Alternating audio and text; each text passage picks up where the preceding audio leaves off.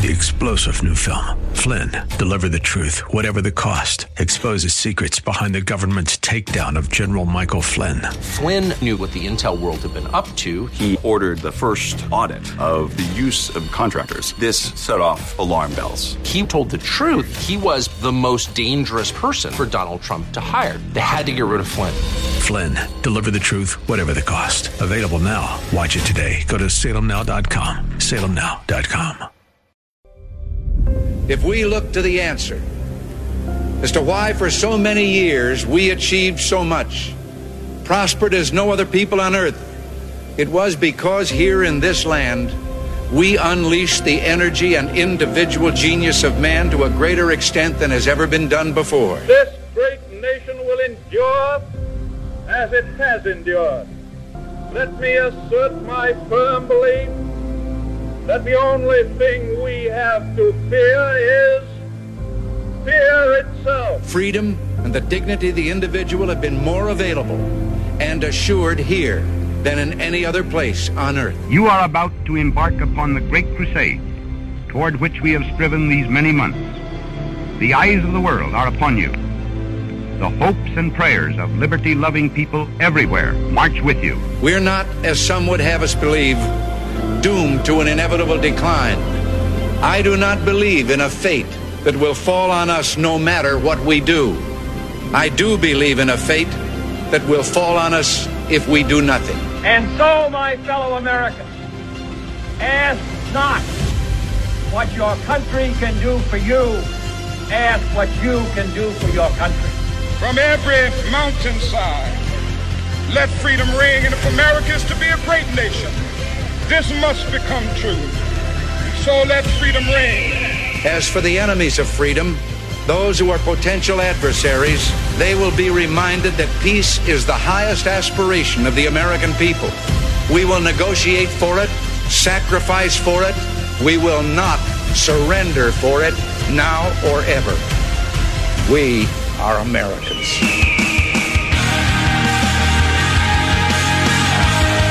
This is Always Right Radio on AM 1420. The Answer. Here's your host, Bob Frantz. All righty then. Good morning to you. Thank you so very much for joining us this morning. It is a Thursday. It is the 6th morning of the 4th month of the year of our Lord 2023. It's more than just any Thursday. It is Holy Thursday as we get prepared for the Passion of our Christ, the Easter weekend, of course. This is our last live show of the week. Tomorrow we will have a best of show, and I've been talking to our producers and our team, and they're going to put a tremendous show together for you for tomorrow. But this is our last live show. As Hugh Hewitt just told you, Salem takes Good Friday as a day off for obvious reasons, and that's what we are going to do tomorrow as well. But I want to make this last live show count today, so we've got a very, very good one lined up for you coming up on the program this morning. We're free for the first hour, and then at 10:10 we're going to talk to Jonathan Broadbent, who's going to kind of fill the gap created by Dr. Everett Piper being out today. So Jonathan Broadbent has got some more information on the school situation in various districts in Ohio. Few people are as dedicated and as motivated to stopping the indoctrination and the sexualization of children in our public schools the way Jonathan Broadbent is. He is one of the leaders of Protect Ohio Children North. He'll join us with some news stories coming up at 10:10. At 10:35, Josh Williams, freshman Republican state representative from Toledo. He is out with a statement. I think I told you about this back on maybe Monday, maybe it was Tuesday, but Josh Williams, has got a statement about what is being done to the Ohio House, what is being done by Jason Stevens, what is being done to HJR1, which of course is the resolution to raise the threshold in the Ohio Constitution to amend it to 60%. He's put a strong statement out. I asked to talk to him earlier this week. He was busy in court. He's an attorney, but he is free this morning, and he will join us at 10:35 to talk about that statement. And then at 11:10, a bonus for you. It's a Thursday version of Kirsanow. How about that? Peter Kirsanow was unable to join us on Tuesday, And he is making up for that with a final 45 minutes or so of the program from 11 o'clock until about 11:45 this morning. So Peter Kirsanow with us live. So that's where we sit. We're back heavy on guests. We are open more in this first hour. So that's why you should probably keep this number ready. 216-901-0945 and 888-281-1110. Either one of those numbers will bring you right here, and I look forward to speaking with you. So, a red pill landed on the plate in front of a Democrat in North Carolina. A Democratic state representative named Tricia Cotham apparently saw it, picked it up, and swallowed it, and immediately became a Republican. How about that? Representative Tricia Cotham switched parties 5 months after her election. She's a Democrat in a very Democrat district, which ticks off all of the Democrats in North Carolina, because she won running as a Democrat in a deep blue area of Charlotte, North Carolina, and then said, "Just kidding, I'm a Republican." All right, she didn't say that. Quite literally, she didn't say, I'm just kidding, but that's kind of how many people are perceiving this. She was in the post for 5 months before she decides to switch. But the reason they're so angry isn't just one, people switch from time to time. Yesterday, I told you about, as we discussed the Trump indictment, Justin Amash, the former Republican, who hated Trump, who voted to impeach Trump, decided to leave the Republican Party and become a libertarian, or switch to a libertarian party, but he was even one of those defending President Trump yesterday. So you see it from time to time. You see people flip and flop. Some people think Joe Manchin is eventually going to flip to Republican as well. But what makes this one particularly interesting, and it should be interesting all over the country, not just in North Carolina, is the fact that this particular flip from Democrat to Republican creates a supermajority for the Republicans in the legislature in North Carolina. That means the Republicans will now be able to override Democratic Governor Roy Cooper's vetoes. It gives the Republicans new powers to set and dictate the legislative agenda. So this flips power in essentially all of North Carolina from blue to red. And that is an outstanding development in of itself. Yeah.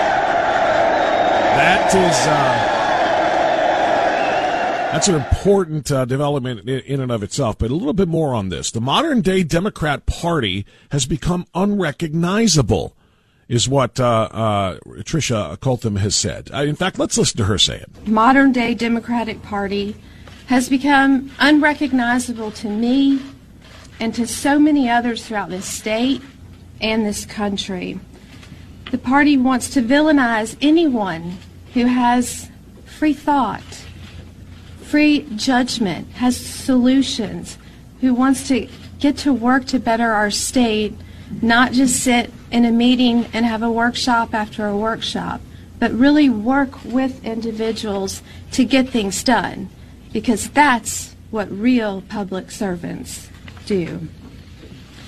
If you don't do exactly what the Democrats want you to do, they will try to bully you. They will try to cast you aside. They will try to destroy you is what they do. Quite frankly, they will try to destroy you. It's what the difference is between groupthink and independent thought. She talked about that. You just heard that part. The most important, I think, words there were talking about independent thought and talking about doing what you believe to be right, not what the whole party tells you to do.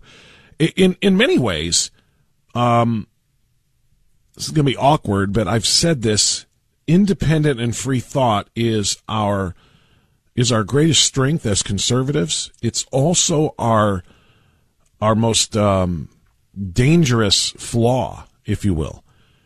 One of the reasons why Democrats keep winning in places where they shouldn't, where they don't have, the right legislative ideas, where they don't have the right values, where they don't have the right, they don't have integrity, they don't have the right morality on various decisions. They're just wrong in so many ways. But they win elections with their wrong ideas and their terrible candidates because they do unify, man. They unify. And the reason why is what you just heard from this now former Democrat, Tricia Cotham, in North Carolina. If you don't do exactly what the party tells you to do, if you don't engage in their groupthink, they will destroy you. And that is exactly why she said, I can't be a part of that because I have independent thought. So you come over to the conservative side, the Republican side, and again, it's kind of mutually, independent thought is kind of mutually our greatest advantage, and it's also our deepest flaw, because we do have different people who think differently about different things. And they're all intended the right way. They're all conservative in nature, most of the time anyway, the ones that we support. But not everybody thinks identical to one another. And sometimes there will be disagreements, and sometimes there will be battles. And I'm not talking about the type that are, what the radical Gang of 22 did to steal power in the Ohio legislature the way they did. We're not talking about that. That was a power grab. That wasn't an ideological difference. That was a power grab. That was selling your soul. That's what Jason Stevens and the other 21 did. Sold their souls to the devil, a.k.a. the Democrats. And I think they're almost identical at some points. But sold their soul to the Democrats for pure, blatant power and the ability to an advance agenda that they did not necessarily think the real conservatives in the caucus, the other 45, would go for. Perhaps things like, embedding abortion and taking parents' rights away by putting it into the Ohio Constitution.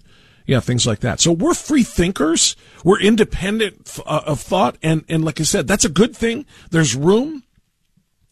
But we are not, we cannot and we should not be so much at odds that we actually do harm to the overarching goal of the Republican Party, which, of course, is to support the Constitution, to support our freedoms, limited, tiny, itsy-bitsy bits of government, just giving us the basics, giving us the infrastructure, giving us the safety and the security, and then getting the hell out of the way while the rest of us do what we have to do for our own lives. That has to be the overriding principle of Republicans and of conservatism. So Cotham moves over to do that, to say that's what I want to have happen here. I'm not going to be a slave to the groupthink of the Democrat Party. And the governor of North Carolina, Democrat Roy Cooper, called the switch disappointing and then said, and I quote, Representative Cotham's votes on women's reproductive freedom, i.e. killing babies, election laws, LGBTQ rights, i.e. trying to destroy women, and strong public schools will determine the direction of the state we love. It's hard to believe she would abandon these long-held principles, and she should still vote the way she always said she would vote when these issues arise, regardless of her new party affiliation. Democratic Representative Cecil Brockman sympathized with the departure and placed the lion's share of the blame on his own party.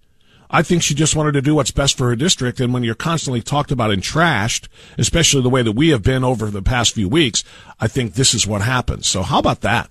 A little bit of soul-searching there for one of the leaders of the Democrats, but it's too late. She's become a Republican, and there's now a veto-proof majority. Now, let's talk about what this means here in Ohio. Let's talk about what this means in the big picture. What this means in the big picture in Ohio, and I think should be really in all quote-unquote red states, is that we cannot ever give up on flipping people. Now, in North Carolina, they were able to flip, or technically the Democrats drove her away, but the Republicans were more than happy to accept her in as another vote for for their agenda.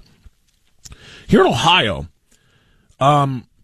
it should be a little bit easier than that, because we don't have to flip actual Democrats over to the Republican or the conservative way of thinking. What we need to do is take the trans Democrats and detransition them. Right? I talked about this in some depth. I talked about it with Jack Windsor just a couple of days ago, and I talked about it with goodness gracious, I'm trying to remember. It was a legislator. It was Representative Wiggum. I was talking about it with Scott Wiggum. And he said he truly believes there are at least a handful of the Gang of 22 in the state of Ohio that turned their backs on the voters, on the Republicans who gave them their power, gave them the veto-proof majority, and so forth. He said there are at least a handful that he believes really regret their decision to vote for Jason Stevens and to split the caucus and to side with the Democrats and to give the Democrats a seat at the table that they do not deserve based on their minority of the General Assembly. And I kind of said, you know what, I don't know if I want them back. I don't know if I want them back if they want to regret and repent unless they apologize for what they've done and vow to make things right. And I may have been a little hasty with that. I kind of told Representative Wiggum that a little bit after the first comment. I think that maybe we need to consider the fact that there are people who have had better and second thoughts, or second and better thoughts about what they want to be as legislators in some of our states. In North Carolina, Tricia Cotham realized, I'm not a Democrat. I can't do this. I won't do this. She switched to become a Republican. The trans Democrats here in Ohio, and these are people who are actual Republicans, but they identify as Democrats because that's what they did, is they sided with Democrats over conservative Republicans. The trans Democrats who want to detransition. They want to reverse their surgeries. Thank goodness there weren't actual physical surgeries. They want to reverse their ideological surgeries, and they want to come back to being what they were, what they were born as or what they were created as. Conservatives who believe in liberty and freedom and small government and the preservation of life. I think it's time maybe to find out if those people are there, as the representative told me. And I think it's time to reach out and say, why don't you come back over to where you're supposed to be? Why don't you, and I think from what I've been told by Representative Wiggum and some others, is it will only take 5. It would only take 5 of the Gang of 22 to come back and give them an opportunity then to essentially replace the speaker, to vacate the speaker's chair or seat or gavel or phrase down however you wish, but to vacate the speakership and then have another vote. It would only take 5 of them to come back over. So if that's the case, I want to use North Carolina and Democrat Tricia Cotham's strong move here to go become a Republican. I want to use that maybe as the model. What 5 representatives of the Gang of 22, the trans Dems, and I could read you the list of their names. I've been posting about them a lot recently on my social media for a variety of reasons, but the most of which is I'm just disgusted by their existence because of what they've done to this state and the fact that abortion is just, 8 months away from being embedded into the Ohio Constitution forever. It's time to look at them and say, who is willing to come forward and say, I made a mistake. I fell in with the wrong crowd. I turned my back on my constituents. I turned my back on the people of Ohio. I turned my back on babies. I turned my back on all that was important to me, all that was valuable to me. And I want to right that. I want to right that wrong. If you can pull Democrats over to Republicans in one state, you ought to be able to pull actual Republicans who are trans Democrats back over to their biological selves here in the state of Ohio. We're going to talk about that a little bit with Josh Williams. That's part of the conversation we're going to have in the second hour of the program at 10:35. Josh Williams is a freshman representative from Toledo, and he will be joining us to talk about that situation at about 10:35. All right, let me get a timeout now. It's 9:25. Before we take that break, let's go ahead and rise. Patriots, face your flag, put your hand on your heart, and join us for our Pledge of Allegiance. If you are a believer in, anything and everything that Tricia Cotham just turned away from, and that is the bullying groupthink of the Democrat Party, well, the odds are you don't really respect that flag and what it stands for anyway. You don't have to stand and pledge allegiance to it. You can take a knee instead next to your favorite unemployed quarterback. For the rest of us, I pledge allegiance to the flag of the United States of America and to the republic for which it stands, one nation, under God, indivisible, with liberty and justice for all. 216-901-0945 is the number to join us on AM 1420 The Answer. We'll be back.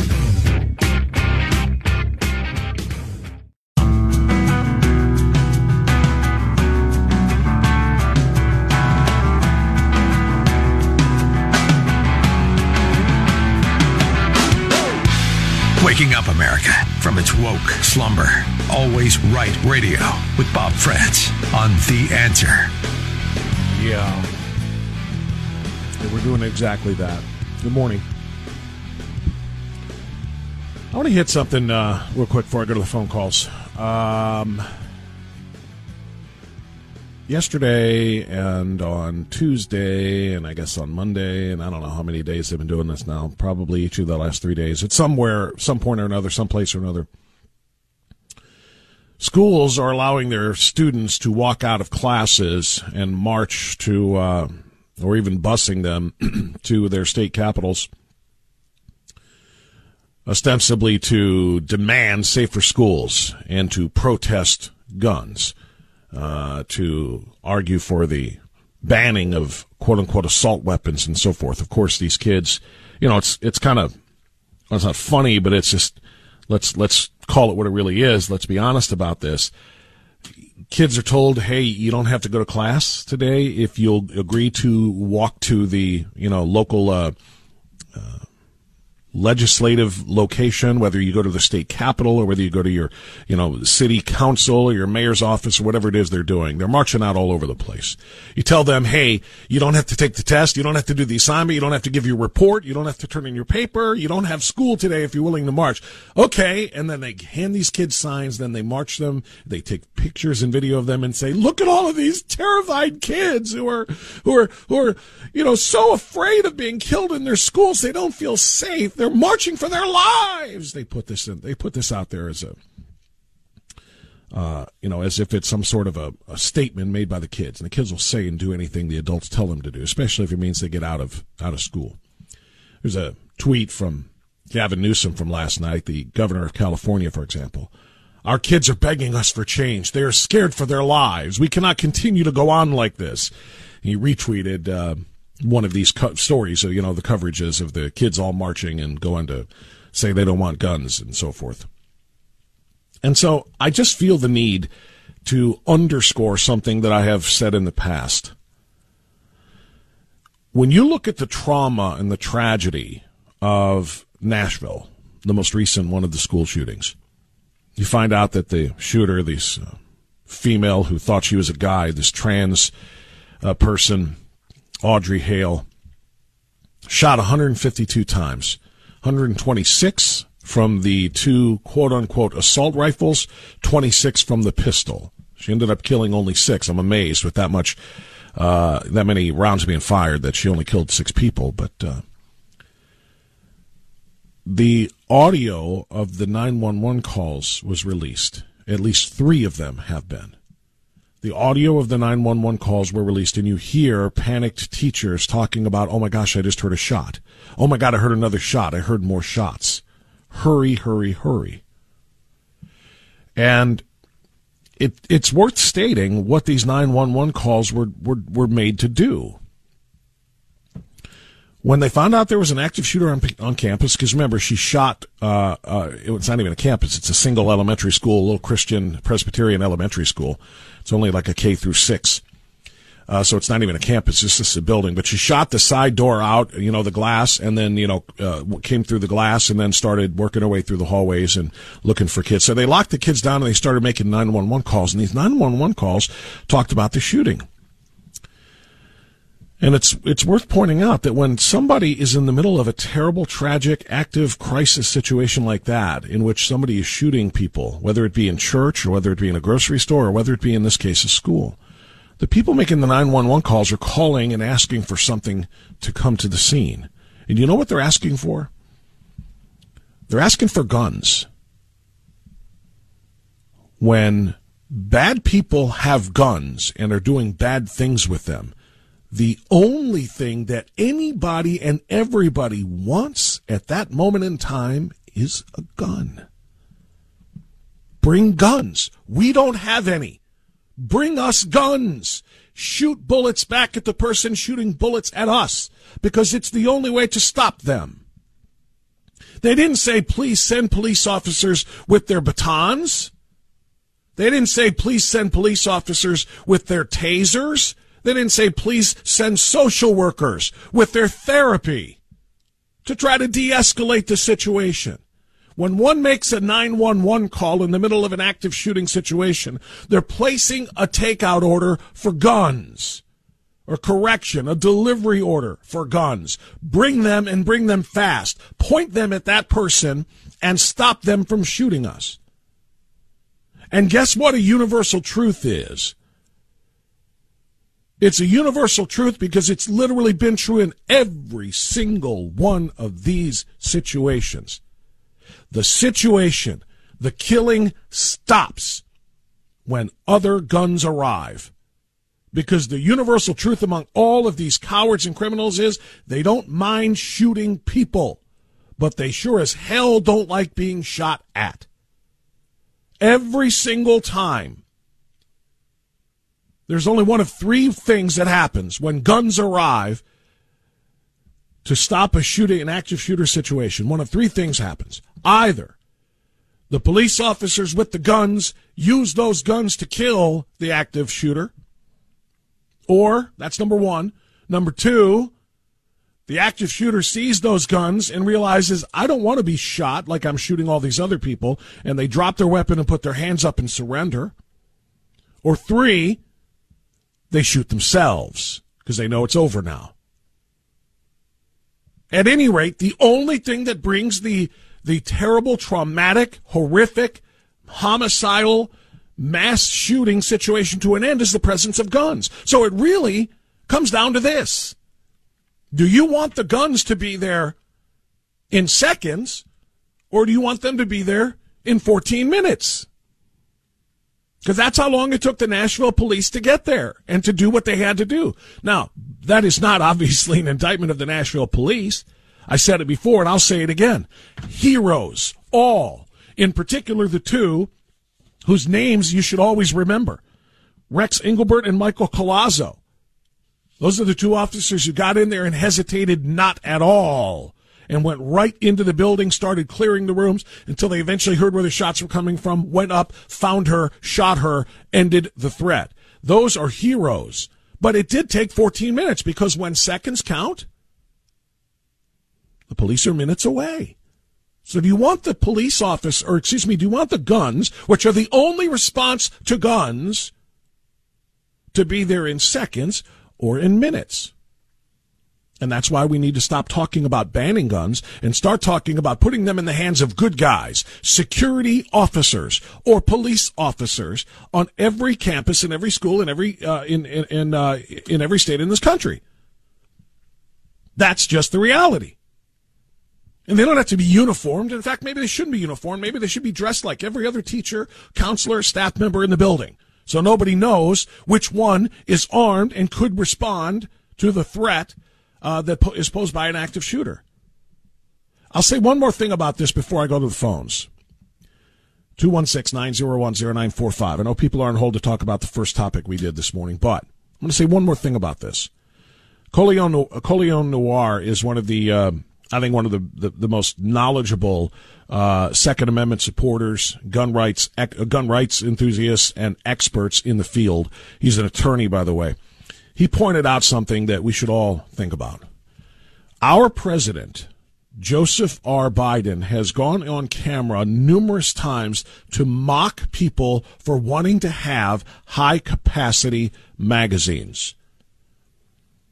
In his own stupid vernacular, he declared that there should be no one to have any more than 8 bullets in a round.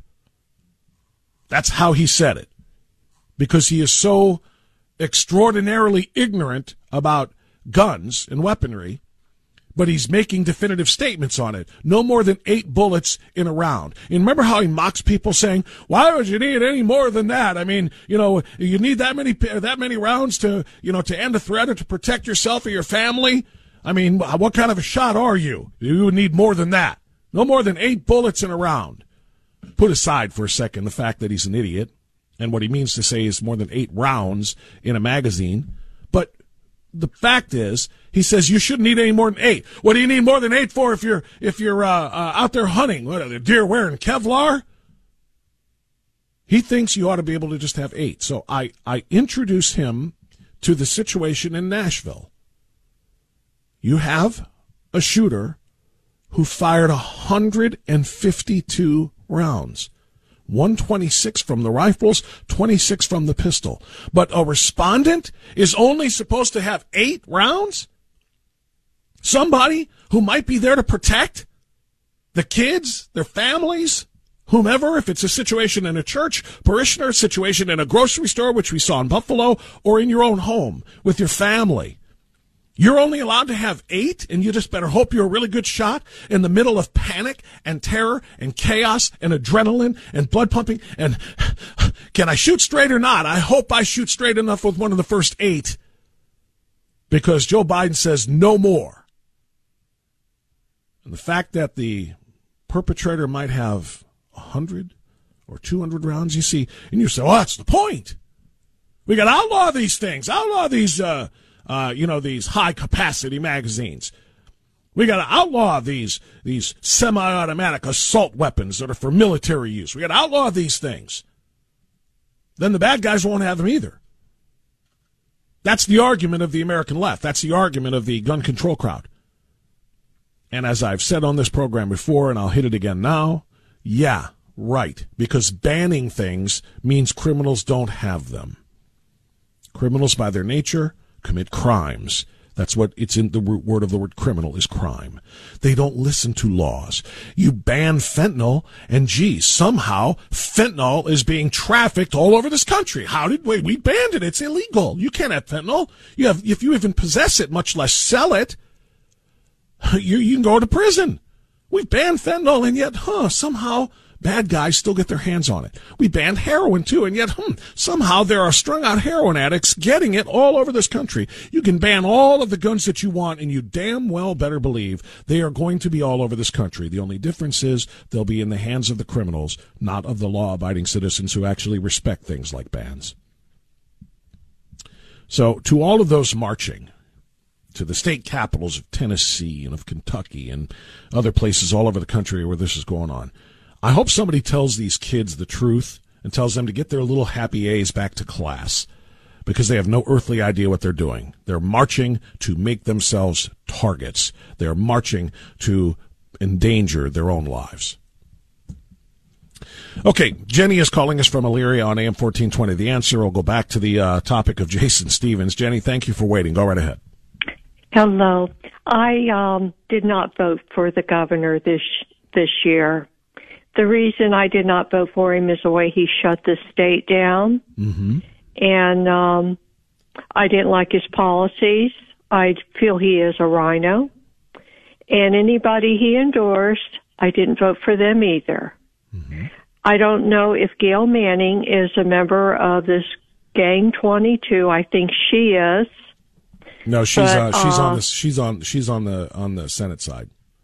She's a House of Representative, and her son is Nathan Manning.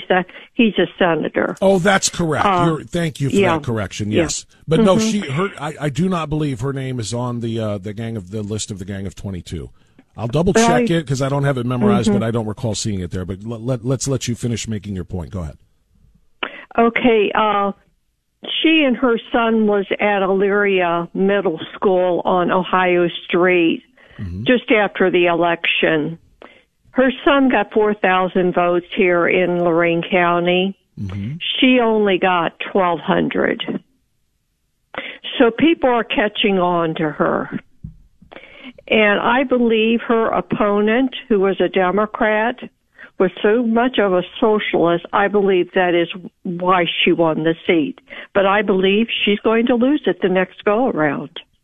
I will never vote for her again. I'll tell you something. I'm not a massive fan of hers or her son's. Nathan Manning was running against a true conservative, in my view, which was Kirsten Hill, who had been, as you know, a member of the Board of Education, and I was very strongly in support of her. Yeah, so did I. The apple didn't fall far from the tree, pretty much in that family. Meaning, mom and son are both, and they've both, bounced around the legislature. They have both been very, very. I don't know. I would call them Democrat light. Some people like to use the term rhino, but I call it Democrat light and sometimes Democrat heavy, to be honest with you. So I've seen that from both of them. Yeah, she lives in a beautiful $400,000 home in North Ridgeville, and somebody shared with me North Ridgeville pretty much, though, is democratically controlled. I don't know if that's true or not. I don't think that is true, actually. Yeah, okay. I don't think that is true. Yeah, there's a strong enough Republican. Obviously, Lorain County. If you live in Elyria, as do I. Elyria and Lorain, of course, are heavily Democratic. But there are suburbs that are much more favorable, either moderate or more conservative leaning. And North Ridgeville is actually, I think, one of those that I would call moderate. I certainly wouldn't call that like a Lorain or an Elyria in terms of being very Democratic. But yet, you're right, continues to win in her district, and she's not super popular, but there just, I guess, haven't been enough, as you say, true conservative opponents to to defeat her. Yeah, and I believe Ms.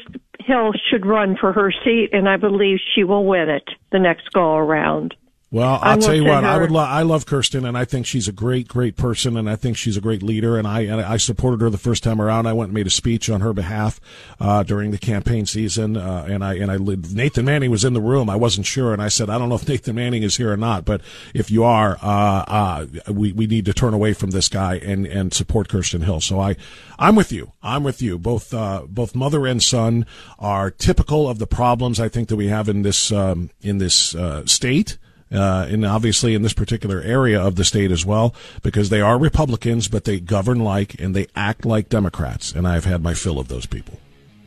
She was a teacher for 37 years. Another thing about this governor we have, he's allowed Common Core math to go on in these school districts. Well, we could list. We could make a very, very long list. And thank you for the call, by the way. I've got to go here. Thank you so much for the call. We can make a very long list of things that Mike DeWine has done that just enrages me and you and others. But to stay on the last topic that I was just doing here, for the first time in a long time, I've agreed with Mike DeWine. Mike DeWine wants to spend money, state dollars, and put armed security or armed police in every school in Ohio. And he finally got one right there. So marrying the first subject to the second subject, or the first topic to the second topic, I think that's at least one thing that we can say. Thank you for that phone call. I appreciate it. We'll come right back on Always Right Radio, AM 1420, The Answer.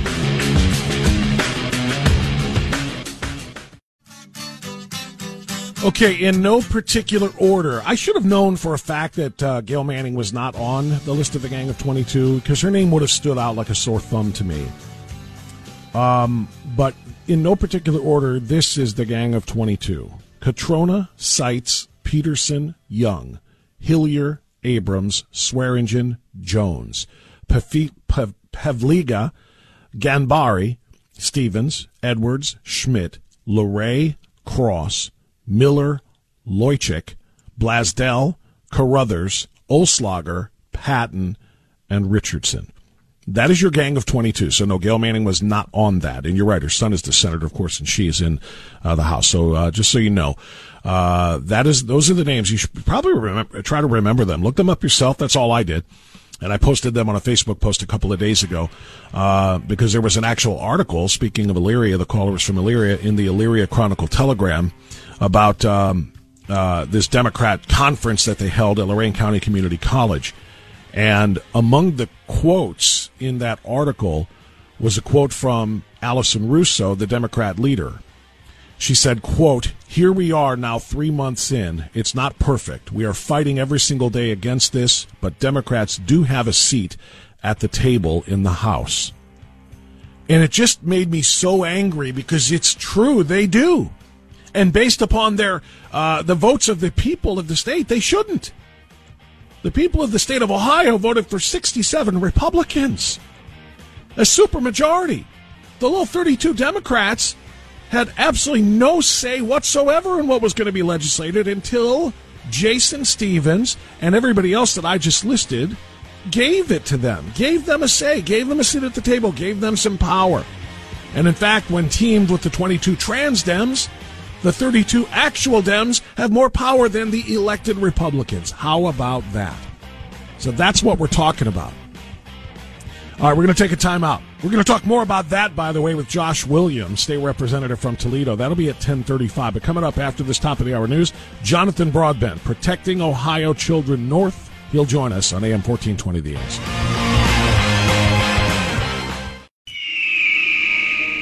You and I have a rendezvous with destiny.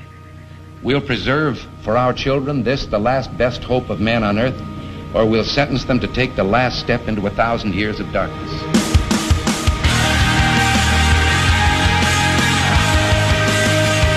Welcome to Always Right Radio with Bob Frantz on AM 1420.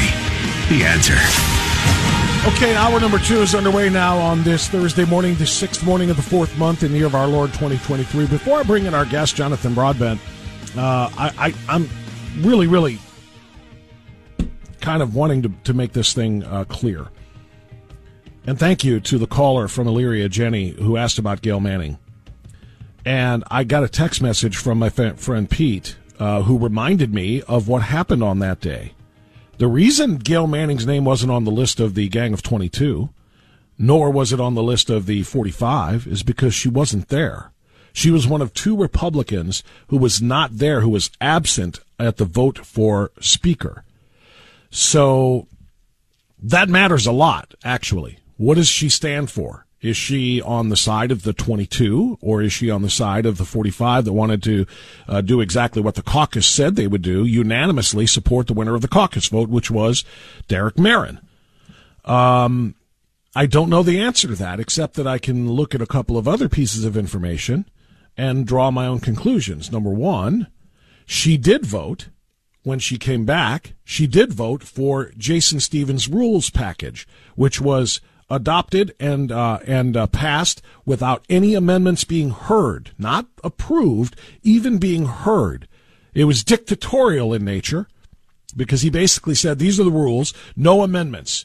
Passed them, and of course it did. So number one, she voted for that. And number two, 20 out of the 22 in the Gang of 22 of Trans Dems who gave that gavel to Jason Stevens got plum committee assignments, including committee chairmanships, and oftentimes replacing the Republicans who would have been the chairs or who were the chairs of those committees, but who were Merrin supporters. So they were rewarded with, some of the most important, powerful positions on the various committees. And I can tell you this, that Gail Manning was appointed by Ohio House Speaker Jason Stevens as chair of the House Finance Subcommittee on Higher Education. She's also a member of several other committees as well. So Jason Stevens gave her a pretty prime spot as the chair of the House Finance Subcommittee on Higher Education. And given the fact that 20 out of the other 22 got similar type of positions, one would think that, yes, she probably counts herself as a Stevens supporter. She probably counts herself, if she had been present for the vote that day, as somebody who would have voted for Jason Stevens, who would have been a part of the Gang of 22, making her what I've kind of long suspected her and her son of being, which are Trans Dems. They call themselves Republicans, but they identify as Democrats. So just a little bit of clarity there, since a previous caller asked about Gail Manning. And I had forgotten that she missed that vote. I remember reporting on it that day or the day after on the air and telling people about who was in the 22 and who was not, and then who was absent, and Gail Manning was one who was absent. So that's why her name isn't really on either one of those sides of that ledger. Okay. Now let's bring in our good friend Jonathan Broadbent with Protect Ohio Children North, also a prominent member of Ohio Value Voters. And Jonathan is working very, very hard as anybody that I know, honestly, in the state of Ohio, from district to district in all corners of the entire state, to report on indoctrination, on CRT, on SEL, that's social emotional learning, on DIE, which is diversity, inclusion, and equity, and more, because it's dangerous for our kids. And that's what Protect Ohio Children is all about. And again, as the director of Protect Ohio Children North, he's got a very, very important job. Jonathan, good to have you back on the program. How are you, sir? Good. Good morning, Bob. Thanks for having me back on. I brought a ton of great stuff. But I'll tell you, I wish we were talking about the Gang of 22. I wish I was able to call in and talk to you about that. That, I think, we'll save for another day. The Gang of 22 thing and this information about Gail Manning is mission critical. If you don't mind, Bob, I'm going to interject. I'm involved in something called the precinct strategy. Mm-hmm. I think that is the way to fight back and reclaim the Republican Party. But today, I brought some information on Richmond Heights schools. Richmond Heights, imagine if the KKK or Black Panthers came in with education curriculum into a school district, what the reaction would be from that community. It's outrageous what's happening in Richmond Heights schools. There's something that we all know now that BLM is a failed enterprise. We saw the graft and corruption, what was it, $83 billion that flowed through and it went into the wrong hands. Excuse me. Sudden case of the nerves. Don't usually get that, but I'm going to take a deep breath here. I've never heard you have those before. You're one of the most dynamic speakers that I've heard, particularly all of the times you've gone before, some very, very acrimonious school boards and, in the lion's den, if you will. So, goodness Thanks gracious. for that, Bob. Yeah, you're such a tremendous warrior for what we're doing here, and you are such a good voice for it. But anyway, I apologize. Continue. No, thanks for that. That means a lot coming from you. So, BLM, when they ramped up, they had something called BLM Education, and it came out, and it was awful. It was everything you could possibly imagine from the far left. It was race baiting, and that's really nothing more than that. It was a money grab, and it was race baiting. People figured that out quickly, and BLM pulled it from their website. So it's gone now in name, but it's re-manifested in. And I can clearly point to the distinctions, to the similarities between the two, but it's come back again under a new brand. You know how the left love to do that. Oh, they gosh. just play word so games and rebrand things.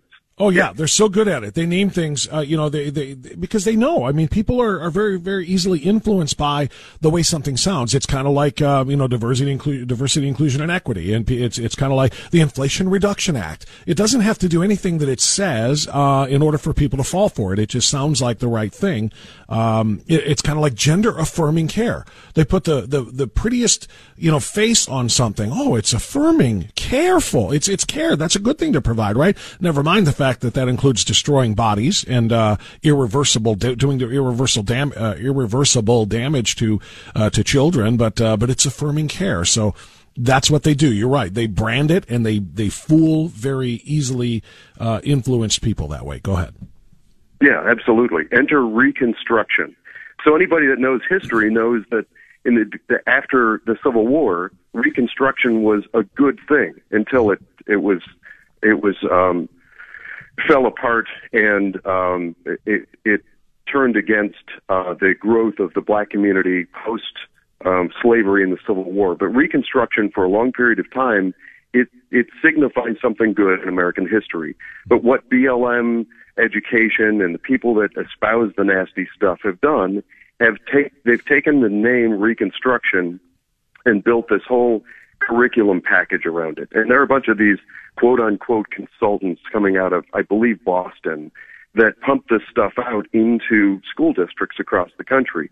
Richmond Heights is the only one that I know of specifically so far that have jumped into the deep end with this stuff. Richmond Heights Schools has jumped on board with these consultants, signed up for, I think it's the tune of about $85,000 that they're sending off to this reconstruction group. And these consultants sort of beam in via virtual lessons with the students in Richmond Heights schools. For anybody that doesn't know, Richmond Heights is a predominantly black district with mostly black students. And the black students and families, what they're finding and the reactions that I'm hearing coming from Reconstruction are outrage. It's race baiting on steroids. It's everything about it that I'm hearing is black people are oppressed. They can never amount to anything. The system is stacked against them. White people are all inherently terrible and all born racist, and they need to become anti-racist in order to correct for the foils and ills of our history. We're even hearing that some of these consultants are so bad that the students themselves are turning off the program and walking away. They're saying, you know what, forget it. I don't care if I get an F. I'm not tuning into this because I recognize for the BS that it is. And connected to that, we can look at things, we know now to look at things like the books that are being used. The books that are being used in connection with these Reconstruction consultants. Let's take a look at February, which was Black History Month.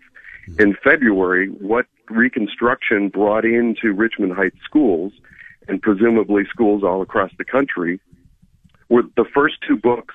One was about a young black girl being raped. The second book was effectively how drug pushers are better than bullies. And so I specifically know of black people in the Richmond Heights community who were like, well, what are you kidding me? You're going to tell me that the reading curriculum for my black son or daughter in your school district, in our public schools, is to learn that it's okay to be a drug pusher, to be a drug dealer, if you're black. So the outrage is through the roof. But then, as we've sort of been compiling this information and getting it out and sharing through whistleblowers and online, we have now found out that Richmond Heights Schools is not backing down. They're actually expanding their use of Reconstruction. Now what they're saying is they want to bring Reconstruction in for early literacy programs and for summer school. It's mind-boggling. It's like the thing with porn. It's very similar to me. People show up and point out the fallacies, the historical inaccuracies, and how bad the stuff is, and then suddenly school districts go hog wild and add more of it. So, Jonathan, that's a lot of information, and I thank you for all of it. Couple of follow-ups. You mentioned some of the students were so turned off by the egregious nature of the presentations, they refuse to watch anymore. They don't care if they get Fs for it and so forth. First of all, any idea on what kind of percentages we're talking about? Are we talking about a small handful of the student population, or is there a significant number? Number two, what are their parents saying? Are there parents that are speaking out against this the way that some of the students are? I unfortunately don't have a good answer for either. I don't have a good sense for how many students, as a percentage, are turning this off and walking away and fighting back. And as far as parent organization, I'm publicly encouraging, I've been all over social media encouraging the parents of Richmond Heights to dig into this stuff and find out why it's there, where it's coming from. And I've even taken it a step further with great help from your friend and mine, Khalid Namar. I asked Khalid for a list of things that, in my mind, they're just categorically hidden from America, from the race conversation in America. And Khalid, bless his heart, he's a wizard with history. Mm-hmm. I love listening to him talk about the history and historical inaccuracies. But he gave me a list of things that I believe are effectively banished from schools like Richmond Heights. Important topics that really paint a clear picture of race relations, racial development, and slavery, and all those types of issues. And so what I've been doing, Bob, is putting out there on social media a challenge. I'd like a school district like Richmond Heights that's probably out there claiming that, the Republicans, the conservatives are trying to ban books and they're trying to subvert history and all that stuff. My challenge to them, and I'd like to see parents in the district do the same thing. Go in with a big stack of stuff. And Bob, I'll send you the list that I got from Khalid Namar. Please do. Go in with a big stack of stuff and challenge them and say, why aren't these topics covered in Richmond Heights? I challenge you, Richmond Heights, to bring these into your school district. Let's talk about this stuff. Let's talk about who's actually banning books and blocking content and subverting history and hiding important parts of history in America. And there are programs out there that are way better than this Reconstruction nonsense. I think we all know. Well, Jonathan, let me jump in because we're a little short on time here. So I want to just ask one other question, and it kind of just goes in with what I think the model has been whenever we see See, and by the way, everything you just described in this Reconstruction, program, if you will, sounds just very much like CRT. Evil whites are racist to their core, and blacks you have no chance whatsoever because it's a systemically white racist world. So you might as well go deal drugs and make yourself some money while you can. That essentially sounds like what CRT proposes anyway. But my next question would be the school board. I don't know. I'm going to assume, because as you pointed out, Richmond Heights is a predominantly African-American school district, and African-American school probably has predominantly African-American board members. I'm guessing that a white person going to address the school board there and dressing down the Reconstruction program might not necessarily be very well received. Do you know anything about that board, and if anybody is speaking out to them about what you've learned?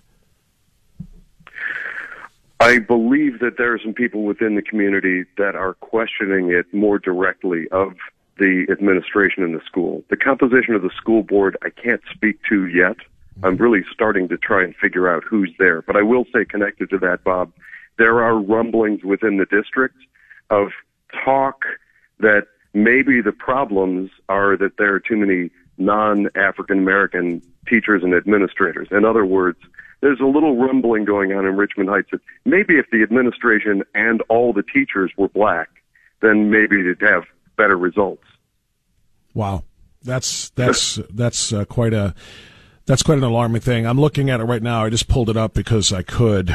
Board members at Richmond Heights local schools include, it looks like, 4 African Americans and 1 female Caucasian. What that means, I don't know. I just want to know if the board is aware of what is being done by the administrators and those who propose and implement the curricula at the schools there, if they know what this Reconstruction thing is, if they've signed off on it, and if anybody has lodged any complaints with them. Jonathan, I know that's largely what you do and what Protect Ohio Children does, Protect Ohio Children North, so I know you will be digging deeper into this.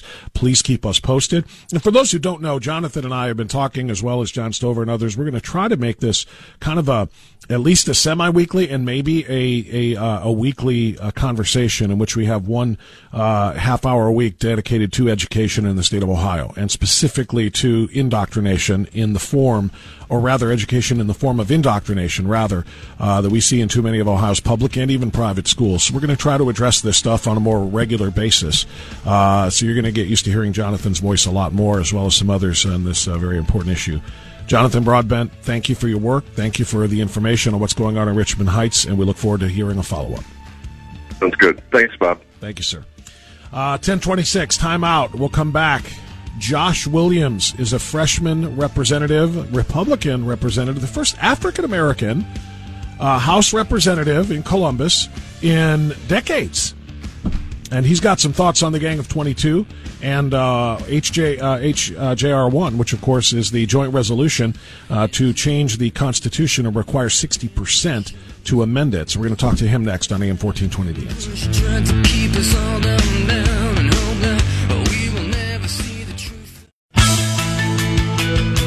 Life, liberty, and the pursuit of happiness. Always Right Radio with Bob Frantz on The Answer.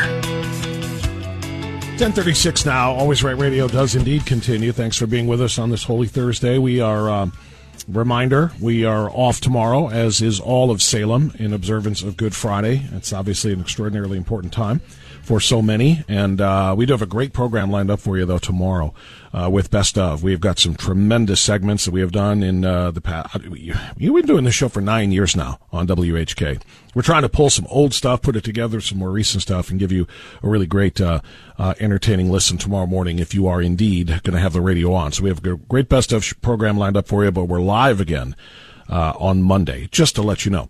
But we're going to wrap up this day, and thus this week, strong with our next guest. Josh Williams is an Ohio State representative, the first African-American Republican state representative in decades in the Ohio State Legislature, the General Assembly, if you will. And he joins us now to talk about a few things on AM 1420 The Answer. Representative Williams, good to have you back on our program. How are you, sir? I'm good. How are you doing, Bob? I appreciate you having me on. Yeah, it's a pleasure. Last time we spoke, we were talking about the fact that the new Speaker of the Ohio House ignored you completely when you tried to rise and offer amendments to some of the rules in the rules package. So that's been about 3 months now, I guess. Can you tell me how things are going for you since that time? It's been pretty good. Those things have smoothed over. I've had the chance to sit down with the speaker, bring some of the issues of why I stood and rose in objection and why I continue to object to the journal to their attention. We've been able to change some of the procedures and ways that we operate the House to, bring uniformity and a consensus on the way we operate. Some things I approve of, some things I still object, but overall it's smoothed over. Okay. How would you describe, I'm glad to hear that, the personal part of that, but from the standpoint of operating as what should be a very strong supermajority conservative body in that House, how would you describe that, given the fact that, the Gang of 22, as they've come to be known, appear to be working with the Democrats that they partnered with in order to stage the coup that they did? There still seems to be quite a schism between the 45 and the 22. Do you believe that any of those things are getting smoothed over? And do you think that the conservative agenda that was kind of brought into this session is going to be able to be advanced? Well, I think some of it is smoothed over on the interpersonal relationship part of it, but when it comes to a conservative agenda, we're still at a tentative moment, especially with a ballot initiative to create a right to abortion up to birth being potentially on a November ballot. And the fact that we missed deadlines to get House Joint Resolution 1, which would modify the amount of votes needed to modify the Constitution on the May's ballot. And now there's this internal fight about whether or not we should have an August election or not. Well, that is the biggest deal, no question about it right now. There is a full court press that is being put on by a lot of conservative groups in the state to try to get that August election, that special election, in order to not have this. I spoke with Scott Wiggum, Representative Wiggum, a couple of days ago, and he pointed out, if we have the HJR 1 vote on the November ballot at the same time as the ballot initiative to embed abortion into the Constitution, we're going to rue that day pretty much forever, because both will pass. And if we pass, if they pass the resolution at the same time as passing the abortion referendum, well, then to undo that, we'll need the 60%. They'll only need 50% plus one to get the actual abortion thing passed, and then we will have put the joint resolution on there, and now we won't be able to undo that without 60% going forward, which would be almost impossible. That's how serious this is. So what is your take on getting this thing on the August ballot, on a special election, in order to stop that from happening? Well, I think there's got to be a full court press from individuals that not only want to protect the Constitution, like myself, but also want to protect the lives of the unborn. They need to call each and every representative that sits in the House now and convince them to sign a discharge petition. Although there's all kind of other letters that are trying to go around, swearing and promising and pledging to support an August election, there's a discharge petition sitting in the clerk's office right now that all it takes is 50 signatures to get that bill, the House Joint Resolution 1, out of committee into the floor. And I believe last time, there was a substantial amount of the 45 that have already signed on. People are using other means as a distraction to not use the discharge petition. That's how we guarantee it gets to the floor and it gets to a vote. Well, not only, you're 100% right. We're talking to Josh Williams, state representative from the Toledo area, and he is supportive of the August special election in order to pass HJR 1. So, Representative Williams, when I talked to Representative Wiggum a couple of days ago, it was in response to a letter sent to him by Jason Stevens dismissing him from his chairmanship of his committee, and in fact booting him from the committee, essentially for signing that discharge petition. Essentially saying that you signed this, which means you have no interest in passing this stuff out of your committee. That this discharge position is, that's an offense that's unforgivable. And Representative Wiggum wrote a letter in response which explained it very, very clearly what Stevens is trying to do here. This is the only way. This discharge position is the only way to go around him to make sure that there is a vote, right? Correct. That is the only way to go around. There's new rules that are on the books that even if the House Joint Resolution 1 gained traction in that committee, it could have been pulled at any time in the rules and references. It's held forever. We haven't been able to get a commitment towards an August election unless House Joint Resolution 1 has the potential to pass in time for the August election, and the only way to get that done is through a discharge petition.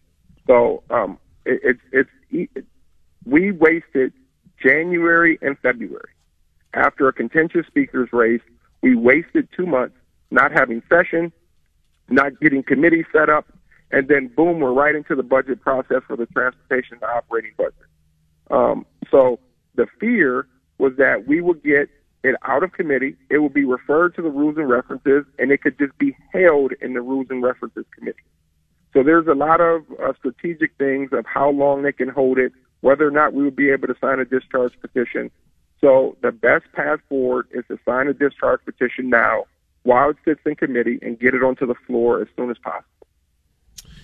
Representative Williams, you issued a statement. I want to read part of the quote and let you go into it a little bit deeper. You talk about voter turnout being typically between 40 and 50%. That means that just 20 to 25% of Ohio voters can amend the Constitution, which opens up the door for outside organizations outside the state of Ohio to make decisions on what is done in the state of Ohio as part of a national agenda. Tell us more about that.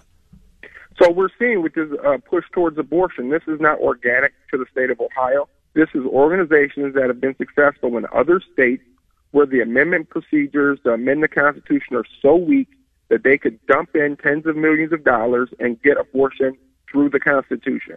And we've seen it happen in other states. We know who these organizations are, and we even see that the marketing strategies and the organizations they're hiring to obtain the signatures are, once again, outside organizations.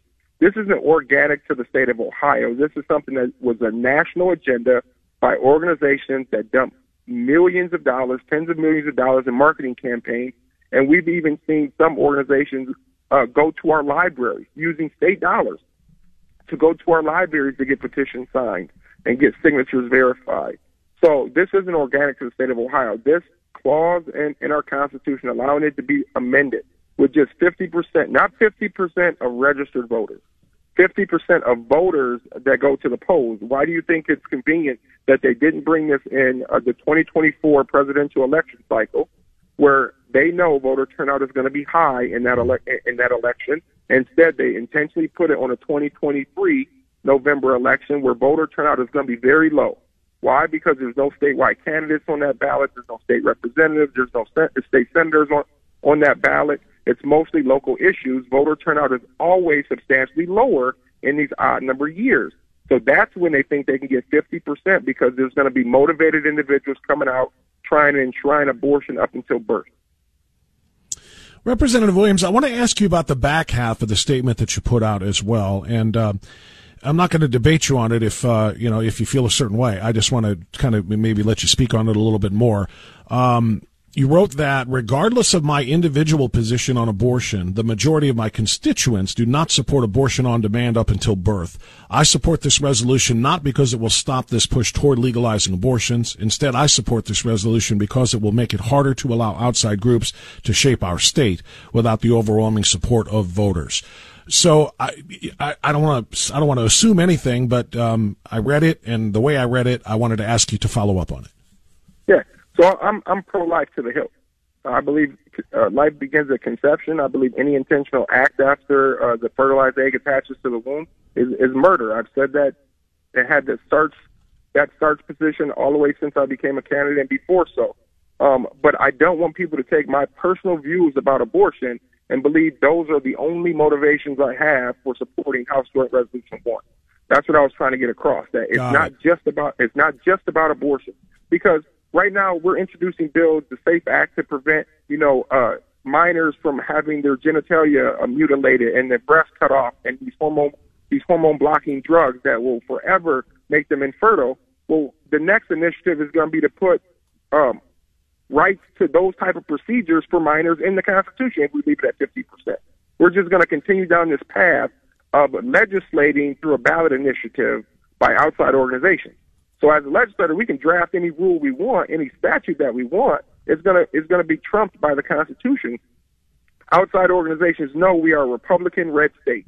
At all three branches, we are a Republican-controlled red state. And the only way they can get their agenda passed is not through the normal voting process of electing representatives for individual communities, but instead they're going to use our ability to change our Constitution with a weak 50% in order to get their agenda directly into the Constitution, negating the fact that we are a Republican state. I am so glad I asked you the question because you clarified it, and I know what you have said in the past about being pro-life, but reading it the way it just read, it can almost be taken like I may not support a ban on abortion and so forth, but I don't want outside forces forcing that upon the people of the state of Ohio. Yeah. But that's not what you meant, but it's just how I read it. So I wanted to get it clear. I understand. Yeah, you're not the only one that also mentioned that, but I wanted to be clear to individuals that try to attack us as, the only reason that you're supporting this is for abortion. Right.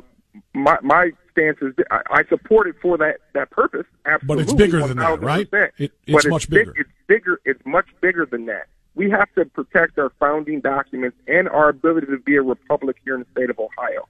What is the point in us going to the ballot box every single November to elect local officials, state officials, statewide officials, if those efforts can be overturned at the ballot box every other November through a ballot initiative that offsets everything our elected officials are trying to do for us? So the voice of the people need to be heard in the State House. We don't need to accept this 50 statewide agenda that these organizations have to make us uniform across all 50 states. The idea is we want each state to decide what laws, what rules, what administrative codes are best suited for their individual state and their individual community. That is very, very well explained. We're talking with Representative Josh Williams, state representative, freshman, the first African-American Republican in the State House in some time. You talked about the discharge petition and the importance of it. You said it's sitting there waiting to be signed. We need 50 signatures on it. Can you update us? How many are on it? The last screenshot that I saw was before we left for Easter break, not holiday break, but Easter break. I believe we were at 26 or 27. And the discharge petition dropped right when people were leaving out of town. So we do have commitments from a substantial amount of others. We anticipated getting somewhere around 35 to 40, but eventually we're going to need support of some of those members that are on the fence and some of the members that are in the 22 in order to sign on to that. So we have members that are willing to sign pledges to support, pro-life initiatives or support August election. But the biggest way that you can affect this issue is to go and sign a discharge petition. Get it to the floor. If you want to debate this, it's not voting it in. It's getting it to the floor. If you want to debate this issue and whether or not we should amend the Constitution, let's have a true legislative session where everyone is recognized on the floor instead of being ignored. You have a chance to get up and speak in support or opposition to House Joint Resolution 1. What is the problem with having a true deliberative body? That is very well argued. That is exactly what everybody should consider. And when I talked to Representative Wiggum, I think it was on Monday, he said that he believes there was at least a handful, maybe a 5 or 6 type of number of members of the Gang of 22 that regret what they did, that regret, turning their back on their oath for unanimity, which is to make sure that whoever won the caucus vote was supported unanimously by the entire Republican caucus, and they fell in with this whole thing, and they now regret it. Do you have any sense of that, Representative Williams, and do you think that there will be a handful of them willing to come over and sign this discharge petition? I think there's going to be ones. I don't want to say that they regret what they did, but there's a certain number of people that supported Speaker Stevens throughout his speaker race and signed on, and made that decision to vote for him. Whether or not they did it with the clear intention of flipping from someone they supported before to the speaker in an effort to gain something, I don't know their motivation. But I know I've been able to sit down, talk to each one of these individuals. I know I can have a working relationship with them. I know a lot of them are pro-life, and they need to move this needle forward. This should not be a political strategy on whether or not you want to uphold an agreement that Russo went into the news and said existed. Instead, we should be looking at protecting the true individuals we should be protecting, which is the innocent unborn that are inside of their mother's womb that is potentially being ripped out of that womb through violence or through chemicals merely because it's inconvenient for them to be born. That's not something that should be supported here in the state of Ohio. We had a bill that was a reasonable compromise in a heartbeat bill. Although I want to see it go even further, that was a reasonable compromise, and even that is held up right now in an injunction. But let's be clear. That bill, that lawsuit is evidence why we need this, because there was an ad hoc move to amend the Constitution during the Obamacare era where we put an amendment on the books that guaranteed a right to health care. We did it very quick without thinking through what the results could be. And now that amendment that went through with a 50% vote is the avenue that they are using to hold up the heartbeat bill by saying that reproductive rights, what they believe are reproductive rights, are health care. And therefore, that Constitutional Amendment guarantees access to health care. Therefore, the Ohio Constitution already gives protections for abortion. That's the argument that's being litigated in our courts right now. Well, I'm glad to hear you say that there are some of those members of 22 who count themselves as being pro-life. And I hope you and others can convince them and explain to them this is a time where it can't be just words. It has to be action. You got to sign that thing, get this thing on a vote, and help us get this thing to an August a special election so that we can protect unborn babies. What better way to spend $20 million of taxpayer money than to save 30,000 babies' lives per year, by the way. Tell them it's time to act, not just talk, if they truly are pro-life. I know you are doing that, and that's why you're out here being a leader. I thank you for that, and I really appreciate you coming on this morning, Representative Williams. Thank you, sir. I appreciate the opportunity. Thank you. God bless.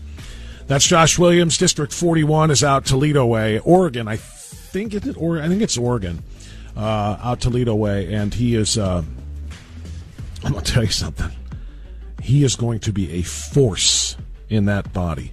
He is going to be a force as his career grows. He's a freshman, but in the Ohio General Assembly, Josh Williams is going to be something to see. That is a leader right there. That is a leader. That is one of the most impressive people that I've seen come into this whole thing. And I don't care about his color. You know, it is historic, as they say. But I just love what I hear from that guy. I just do. 10:54. Always Right Radio. Right back.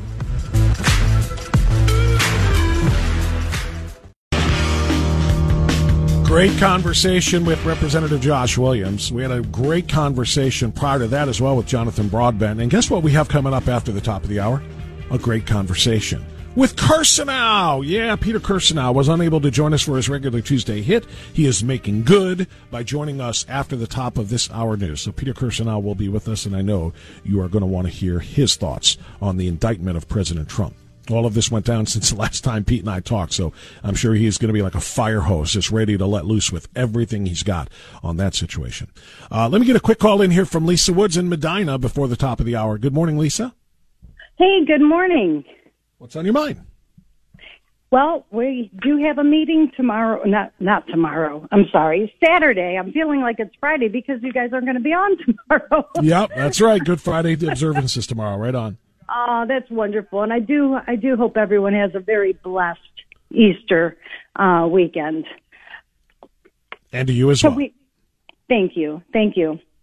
But we will have a meeting on Saturday at 9 a.m. at the Thirsty Cowboy. And we do have Judge Steve McKinley will be speaking and State Representative Melanie Miller. I really worry about our Supreme Court judges. And at this time, I know that there are 5 that will be throwing their hats in the ring for 2 seats. And before people even start considering which one they want to vote for, I want them to have a chance to get to know them. So I'll be inviting each of them to come speak to McFan for a half hour over the next few months. And so Steve McKinley will be our first one. And I hope everyone gets a chance to see and meet them before they really get on their campaign. It's a good idea. It's a really good idea. You know what I mean? Not enough people know enough about the judicial candidates, particularly even if it comes to the Supreme Court. So I think it's a great idea to help them get to know some of these people. So that's a good plan, and I'm glad you're starting it on Saturday. Again, not tomorrow. Medina County Friends and Neighbors at the Thirsty Cowboy on Saturday at 9 a.m. If you are of the mind and you have the opportunity to stop out and see a bunch of great people, go and see Lisa and the presentations there on Saturday. Lisa, thank you so much for calling. God bless you. Have a great meeting on Saturday. God bless you, too. Thank you. Thank you. It's 11 o'clock and time for news, and then it's time for Kirsanow on AM 1420 The Answer.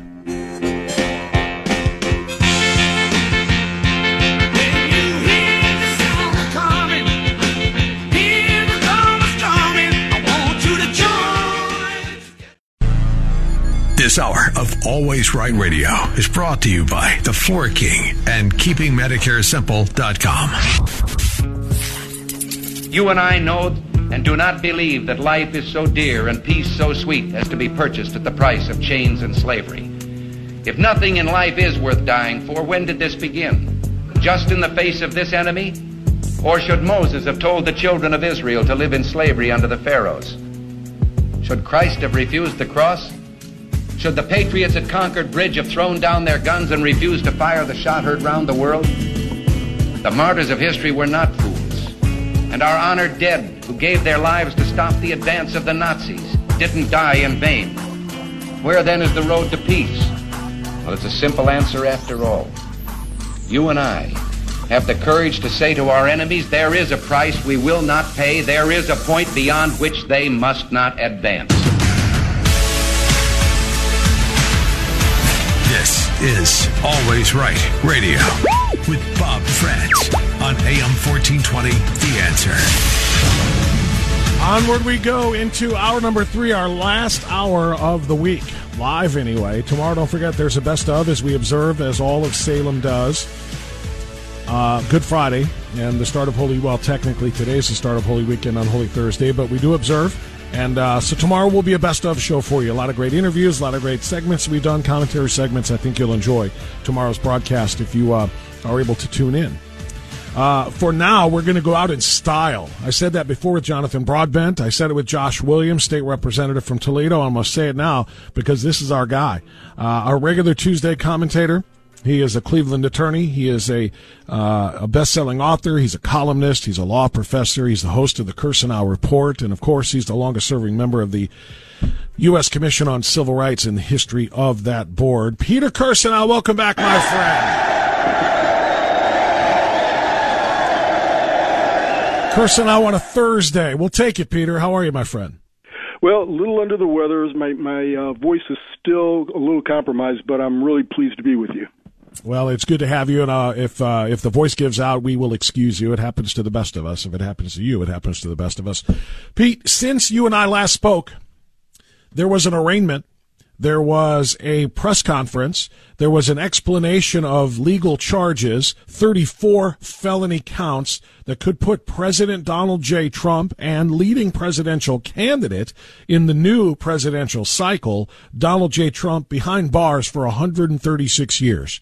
All at the whim of overstuffed Alvin Bragg, who stood there and he stands there daily and turns violent criminals loose, tells them they don't have to go to prison, they don't have to go to jail. He makes his career literally dropping felonies down to misdemeanors for all of these people, and then decided to stack up a whole bunch of misdemeanors and turn them into felonies for Donald J. Trump. So all of that happened since you and I last spoke, Peter Kirsanow. Let me just give you some room here.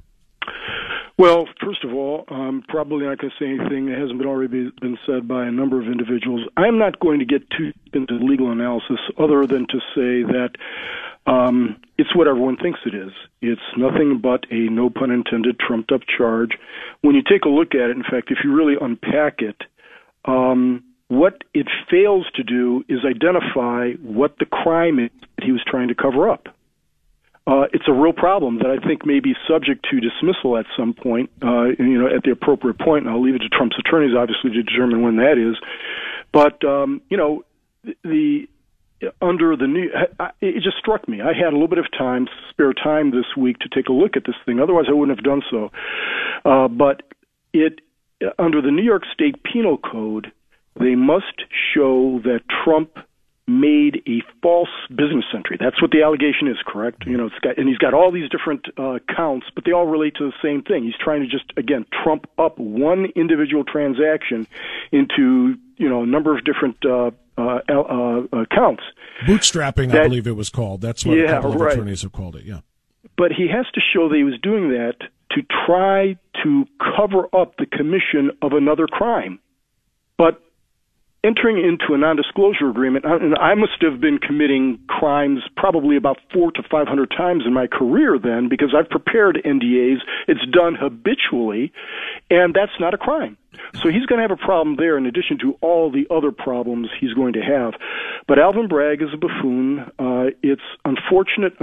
People don't have a very high opinion of the legal profession to begin with.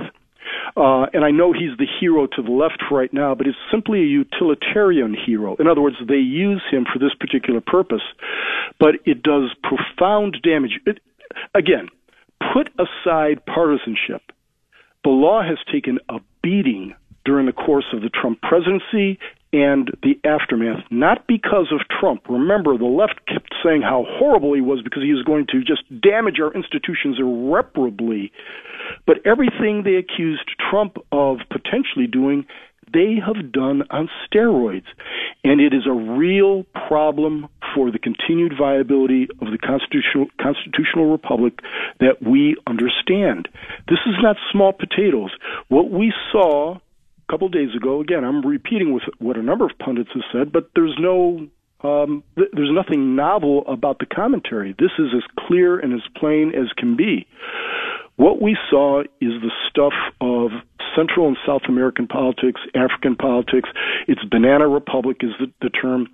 It's not something that we ever thought we'd see in the United States of America, but we've seen the politicization of the justice system over and over and over again, and it comes unrelentingly and universally from the left. The right doesn't do this. It comes from the left. I don't care what the pundits have got to say. The pundits are on somebody's side, and they don't understand that, the old thing about Reinhold Niebuhr, I didn't speak out when they came for the cook because I was not, whatever it may be. Right. At some point, the cooks and the taxi drivers and anybody else who may be in favor of the prosecution of Trump, they will come after you. The most prescient poster there is out there is the one of Trump pointing and saying, they're not after me. I'm just in the way. They're after you. And that is true. That is absolutely the case. This is one of the most serious and alarming developments in American history. No, I agree with every word of that. I want to go back to the underlying crime part, which it's been said several times was not listed in the actual language of the indictment, which is important. But I want you to correct me if I'm wrong here. I thought he stated what the underlying crime was in the press conference afterwards, and I'll quote this part of it. In fact, maybe I'll quote a line or two before it just to give it context.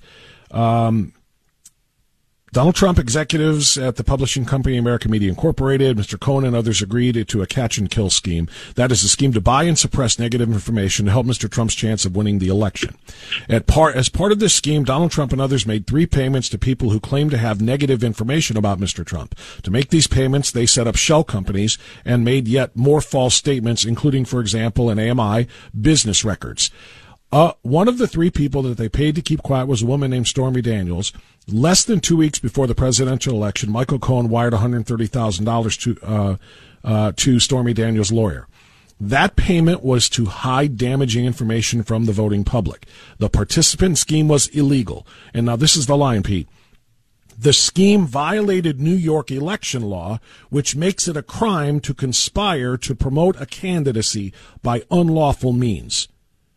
Then he goes on to say the $130,000 wire payment exceeded the federal campaign contribution cap, et cetera, et cetera. I took that line to mean that this is the underlying crime. The crime is conspiring to promote a candidacy by unlawful means. And sending those checks and then misreporting them or not accurately reflecting them in the business records and so forth, trying to claim that they were for attorney's fees rather than hush money or for this NDA, as you say, that you can't do that if what you were doing it for is a crime in and of itself. And he is saying that in New York, it's a crime to conspire to promote a candidacy by unlawful means. Now, I am nobody's attorney. Can you figure that out for me? No, I can't figure it out because you can't figure it out. You can't. The fact of the matter is the underlying transaction is completely lawful. You can pay anybody any amount of money you want to. What was supposedly wrong about it was the paperwork associated with it that made it appear to be something other than what it was. There's no underlying crime at all. Nothing. You can pay anybody under an NDA, and there's no way in the world that anybody can say the payment to Stormy Daniels to anybody is something that was designed to violate the federal election law. That's the thing. The Federal Election Commission itself said no violation. But here we come with Bragg, who's and so did his predecessor, by the way. In addition to the FEC saying nothing wrong, Cy Vance said nothing wrong, or at least not actionable, not anything we can charge. But here he comes. And again, it's just that line that he said in the press conference. I mean, I don't know what New York law says, but he says New York law says it's a crime to conspire to promote a candidacy by unlawful means. It has to be what he's talking about when he says an underlying crime that allows him to bootstrap it and turn these into felonies. Yeah, well, then he should have put that in the indictment very explicitly. And better attorneys than me, meaning Andy McCarthy, who did this stuff on a regular basis, I think. I'm pretty sure he's weighed in on this in the same fashion. The Dershowitzes of the world, I'm sure, have weighed in on this. And just a simple reading by somebody like me, a little old lawyer from Cleveland, I looked at it and said, I kept reading it and said, okay, what am I missing? But you know, and does he have to list the underlying crime in the indictment? Yes, in the indictment, yes, he does. See, I don't get that. Then how does he even submit this? How is there even a charge right now? Well, this is one of the reasons why they've waited for so long, because they were struggling mightily. I believe they were struggling mightily to articulate something that wouldn't be completely laughed out, even at the arraignment. This is how flimsy this is. Now, I'm not going to sit here and say that this doesn't present a problem for Trump, because, you know, it's New York. You've got a judge here who is a Biden donor and whose daughter worked for the Kamala Harris campaign.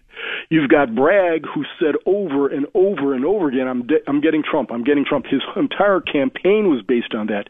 You've got an area that draws jurors from a pool that consists of 82% Hillary voters or anti-Trump voters. So Trump's got some problems there, but I don't even know that it's actually going to go to trial. I think that even before it gets to trial, there may be motions to dismiss out there that get appealed up. This is going to be tied up for a long, long time is the point. And I wouldn't here's the thing, Bob. Personally, I don't get involved in the minutia of this because I think that's precisely what they want us to do. This is a joke from the jump, as they say.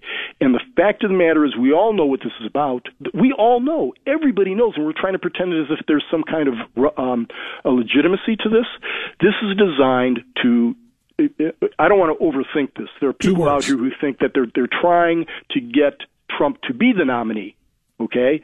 I think that's giving them way too much credit. They're trying to do what they've been doing for the last 7 years, and that is get Trump, damage Trump. They're petrified of this man and his movement. It's that simple. And they're trying to take him down. And they're using all the means that they said Trump would damage the country by eliminating and corrupting the norms, by affecting the legal system, by not respecting the justice system, and they're doing it. Everything from the first impeachment to the second impeachment to Russiagate. Remember, they tried to stage a coup against the sitting president of the United States. They spied on the sitting president. By they, I mean the FBI, the CIA, the entire Obama administration, and nothing has happened to them.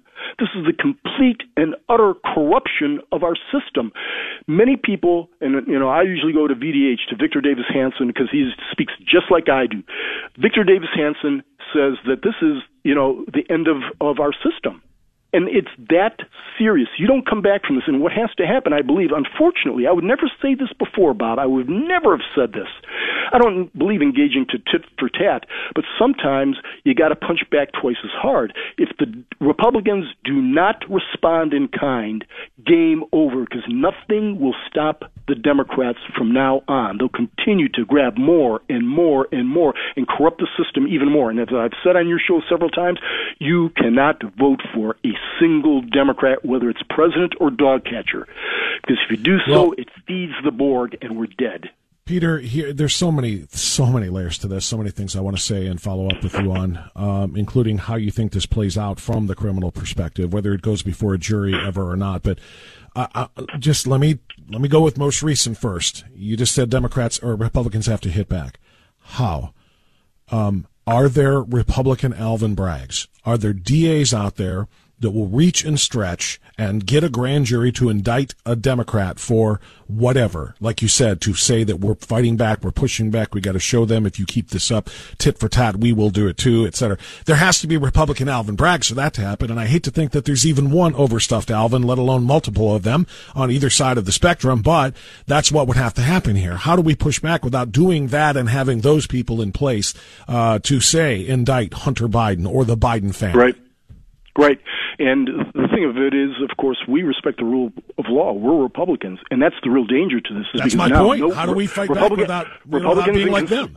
Right. Republicans and conservatives used to believe in the rule of law now, and now our faith in the system has been completely shattered and corrupted over the last number of years. This is a real problem, that they've done this to us to cause us to lose faith in the justice system. However, I'll just say this. I don't know who would do it, other than I think it was Representative James Comer has already said he's been contacted by numerous DAs, Republican DAs, indicating they want to bring charges against various members of the administration. Most importantly, Biden himself, and of course Hunter Biden, who is a walking criminal rap sheet. There are, I don't know how many felonies that have been depicted on his laptop. You know, of course, nobody on the left is going to go after it. They'll let him do whatever they want to. But Biden himself, I mean, the simple fact that we learned yesterday that all the classified documents that, of course, Trump, if he takes classified documents, it's the worst thing that ever happened in the world. But what we have is Biden had classified documents stored all over the place, including in Chinatown, of all places. And these are things that he, as vice president, as President Trump has pointed out many times, had no authority to declassify and take, whereas he said, presidential privilege allowed him to do that. We can't allow this to happen. If they're going to go after Trump for this ridiculous New York charge for something like that, then when we have national security implicated, no, that's not an exaggeration. National security implicated by what the Bidens have done. We never have gotten an explanation from that idiot Merrick Garland. Again, I'll say again, I thought he was a good judge when I appeared before him, but that guy is. I'm going to stay quiet about that. Okay. Otherwise, I may have some expletives. But the fact of the matter let me pause you there anyway so we can take our time out here. It's already 11:24. We'll come back, talk more about that. And I want to talk back to the criminal case against Trump about where it goes, because we all know what's happening here. They've made the next hearing, I think, for December, with a trial potentially starting in January, which happens to be when the Iowa caucuses are. So I want to talk about the trial aspect of this and where that goes. We'll continue with Kirsanow next. Okay, let's continue with Kirsanow now. We've got him for 3 minutes here, and then one more segment after the bottom of the hour. Pete, like I said, there's a lot of layers and a lot of questions, and I've got to selectively choose here. I guess I'm going to go to the question about the motivation. You said you don't think they're that smart to try to get Trump indicted, get him in the middle of this trial and convict him to stop him, to ensure that he actually becomes the nominee. Yesterday I talked to Kurt Schlichter, you're probably familiar with, from Town Hall. He's an attorney as well, and super, super strong conservative, and he believes what you just said to be true, though. He believes that they know that by persecuting Trump the way they are, it's going to rally support for him, and it's going to make sure he's the nominee.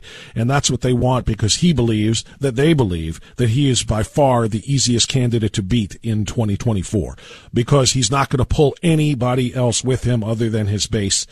He's going to be embarrassed and humiliated by all of these things. Moderates who already don't like him are going to loathe him, and on down the line we go. He thinks that the Democrats know they can beat Trump because they did it once, and even if they have to pull a few strings, wink, wink, if you will, to do it, they can beat him again a lot more easily than they can by somebody else as the Republican nominee. You want to dig into that?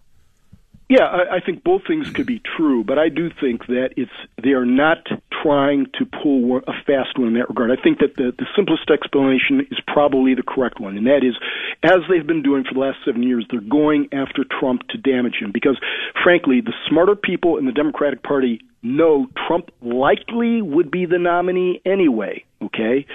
And as I said, both things can be true. They figure, we got to go after Trump, whether that redounds to his benefit by making him the nominee and, we think we can defeat him, fine. If it doesn't, then fine. We've damaged Trump. Either way, they're going after Trump, because what they're most concerned about, and of course they're concerned about DeSantis, but what they're most concerned about is the movement behind Trump. That's what's most important. They've got to damage, what was it, you've got to kill the head of the movement, or I don't remember what the term was, but that's cut off the head of the snake here, or something like that, yeah. You've got to hit the. I don't remember what it is. Not important, but both can be true, and it's not important. The fact of the matter is, this is quote unquote a trumped up indictment in order to get Trump. It's all about getting Trump either to rally their own base, to dispirit our base. It doesn't matter. They have to. But in any way, Trump. Peter, whichever side is right, it's election interference.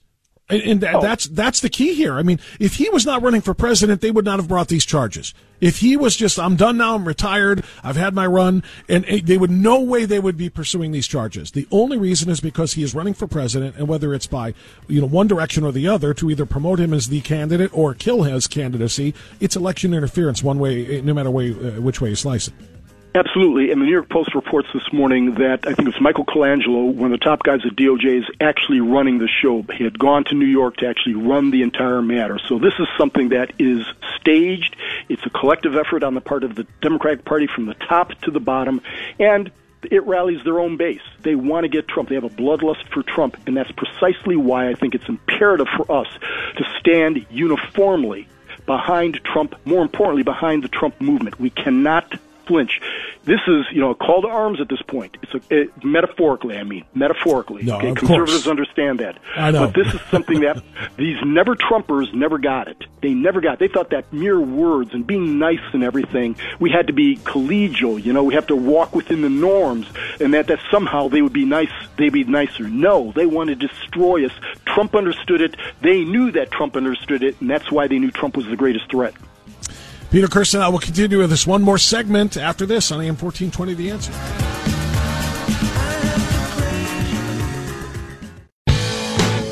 This hour of Always Right Radio is brought to you by The Floor King and KeepingMedicareSimple.com. Okay, it's 11:36, final segment of the broadcast, final segment of the week, as a matter of fact. Don't forget, Good Friday tomorrow, so Salem is off. We have a best of show lined up for you that I think you will enjoy. We do wrap it now with Peter Kirsanow, one more segment here. Pete, so going back to overstuffed Alvin's indictment and arraignment in this little press conference, what we learned is that they want to start this trial next January. This is April. What about the Sixth Amendment and a right to a speedy trial? First of all, for anybody. Number two, though, for somebody who is running for president of the United States. This thing needs to be held. It needs to be decided and over with before we get into the meat of the election season. Instead, Alvin Bragg wants to hold this thing in January so that Donald Trump would be tethered to a chair in a courtroom in front of a jury instead of in Iowa or on his way to New Hampshire and getting this whole thing rolling. So when I said election interference, I meant it in the very literal sense of the word. Do you think that is going to hold? Do you think that is there any card for Trump's lawyers to play to say, no way we're going to have a trial in the middle of the actual primary season? Yeah, exhibit number 342 as to what a travesty this is. And I think it's just one of the elements that Trump's lawyers are going to look at to show that not only is this just a politicized prosecution, but this is an abomination under the law. This is, it's not overstating it to say that we are at a critical juncture in the country. I think we've gone beyond it, frankly, and we're on a downward slope. And it's going to require a lot of rowing to get us back. I do think that this is not going to go to trial. I think there are going to be a number of motions that are going to be interspersed throughout the entire proceeding that are going to require appeals, and there'll be all manner of litigation related to so many different issues here. So we're going to see, and that's part of their strategy also. I mean, for them, they think this is a win-win. No matter what, at the ultimate, whether Trump ultimately wins, which he will, it will, they believe, damage him and tie him up so much that it's going to impact his ability to win any elections. I think that they've miscalculated, though. I think that people, to a large extent, have come to their conclusions about Trump for good or bad. So you're not going to be changing those folks. It's that maybe 4 to 5% that could be swayed by this or haven't voted in the past, but now see what's going on. This is alarming to just average people who aren't even political. I mean, they may not even know anything about the foundations of our government, but they understand when something is off, when something is wrong, when something is terrifying, actually. And they saw a president, a very rich president, who had to sit there and listen to this kind of bull. And if he has to do this, they can come after you and ruin your life irretrievably. They get that kind of stuff because Americans have lived, thankfully, in a representative republic, in a democracy that respected the rule of law in large part, and we didn't think that we were necessarily in jeopardy, or at least the masses of people didn't do so. I think that rips the Band-Aid off of that, or rips the cover off of that particular illusion now. Mm-hmm. And I think people see that the Democrats will do whatever it takes. And if they're going to do whatever it takes and they can marshal those resources against Trump, they'll do it against ordinary Americans. So, Pete, let's play defense attorney now, if you can. I was talking to Kurt about this yesterday, and he wasn't so sure. He thinks it's going to go to a trial. I'm thinking, if I'm Donald Trump's attorney, I cannot let this go before a jury. First of all, a Manhattan jury. He's not going to get a change of venue. But before a Manhattan jury, simply from the standpoint of New York City, and Manhattan is filled with people who hate him. It's like 90-10, Democrat to Republican. But aside from that fact, a jury trial is going to involve witnesses.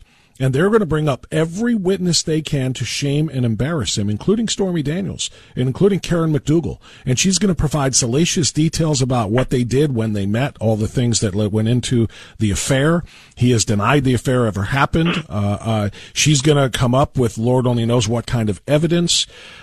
It's going to be ugly. It's going to be embarrassing. It's going to humiliate him. And again, if it's done in January, while voters are going to the polls in Iowa and in New Hampshire and in the first primary states, if I'm Donald, I'm not a lawyer, but if I'm Donald Trump's lawyer, I'm thinking I cannot allow this to go before a jury with witnesses testifying.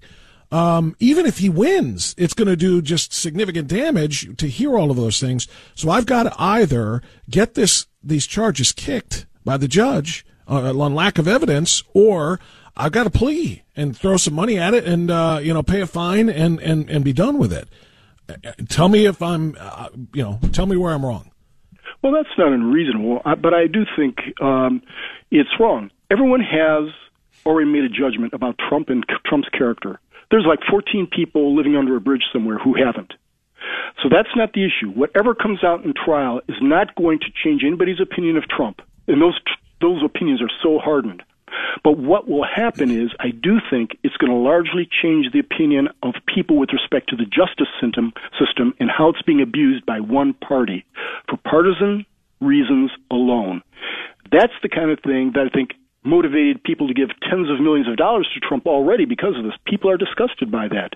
So I don't think it's going to move the needle with respect to opinions on Trump at all. Maybe 0.5% at best. But it's going to move opinions about what Trump rails against and has been for a long time. People will finally see with their own eyes what he's been saying the Democrats have been up to for a long time, and they're doing it with respect to one of the most powerful people in the world. So you're toast if they come after you, and they have been coming after you with the FBI and the IRS and everybody else who they're going after, the MAGA Republicans.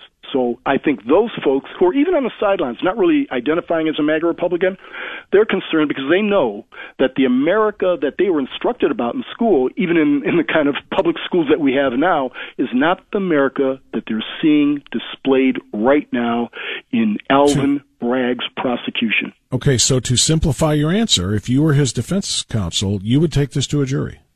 No, I wouldn't, because what you explore everything you can as a lawyer to help your client. This had to do with Trump and his prospects, political prospects. I think you do everything you can to kick the case. You're filing all kinds of motions, whatever you can. That's what you do. But the result of all the litigation is going to be a net plus for Trump, because there's nothing that's going to come out that's going to change anyone's perspective on Trump. So, how do you foresee it going then, Pete? It's one thing to say this is what I would do, but do you think that the judge, who I doubt, I don't know much about the judge except that his daughter worked for Kamala Harris. Oh my gosh, the music's playing, we're done. Do you think they get it kicked or no? Too early to tell. Okay. And I don't think that I'm qualified to say that under New York law. I don't know it enough. I don't know this judge well enough. I got it. Relying on the Andy McCarthy's and others of the world to inform my opinion. Right. But I think that this is going to. I think we're going to have to stop it with. No, you're going to stop it with too soon to tell here, Pete, because we're about to end the show. Hey, Peter, thank you for coming on. I know you're very busy right now. I appreciate you doing that. Have a blessed weekend, and we'll talk to you next week. And everyone, you too, Bob. Thank you. Have a blessed Easter weekend to all listeners and my entire team. Thanks, everyone. We'll see you Monday. Three-star General Michael J. Flynn, head of the Pentagon Intelligence Agency, knew all the government's dirty secrets. He was one of the most respected generals in the military. Flynn knew what the intel world had been up to. He understood its funding. He ordered the first audit of the use of contractors. This set off alarm bells. The explosive new documentary, Flynn, Deliver the Truth, Whatever the Cost, uncovers the facts behind this scandal. Flynn told the truth. He was the most dangerous person for Donald Trump to hire. I find out the worst enemy that I'm going to face in my life is right here in America. They took my assessment and they wanted me to change it. And I was like, I'm not changing it. They had to get rid of Flynn.